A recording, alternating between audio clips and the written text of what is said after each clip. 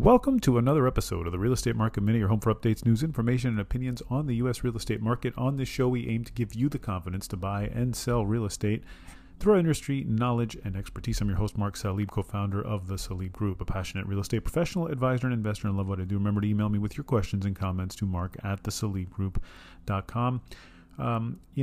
There's some statistics out there that came out pretty recently.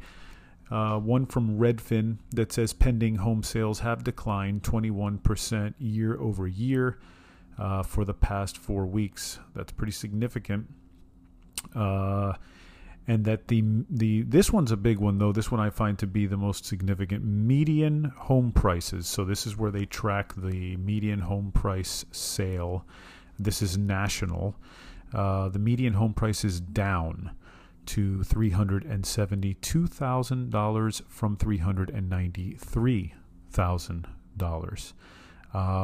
And now, when you see, first of all, when you see a number like that, it is a big drop. It is a significant drop. And I think that some of the folks that think we should expect, a 10. I've always been in the camp of about a 10, anywhere from 10 to 15. In some cases, in some markets, 20% decline. Could it be more? I mean, that's going to depend on the data. But the other important thing to understand that this is a national number. I've said this time and time again, real estate markets are localized. What you see in one area of the country, you may not see in another area of the country. I think we are all agreeing that we're coming down more or less everywhere. We just, to what extent. The hottest markets tend to come down the fastest and the longest, or the furthest, and the sort of less hot markets, might fall, but less precipitously. Now, that number is important because it's really, I think, what the market looks at. I think it's what the stock market will look at. It impacts, I think, what the Federal Reserve will do.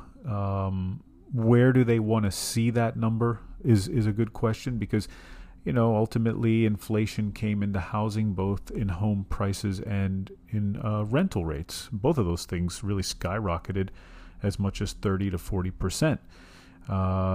And when they see a drop of, say, 15 to 20% or 10%, what do they want to see where they say, okay, we can stop raising rates, right? And that's the question that we don't really know.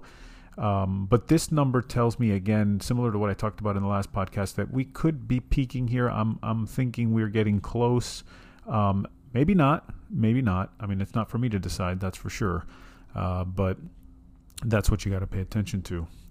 All right, that's it for me today. Visit us on the web at sleepgroup.com. Follow us on Instagram and Facebook at The Sleep Group. Have questions or need specific advice about your situation, email me anytime. Mark@thesalibgroup.com. Leave a rating for the show and subscribe to help others find the show and be informed and educated about the real estate market just like you. See you on the next Real Estate Market Minute podcast.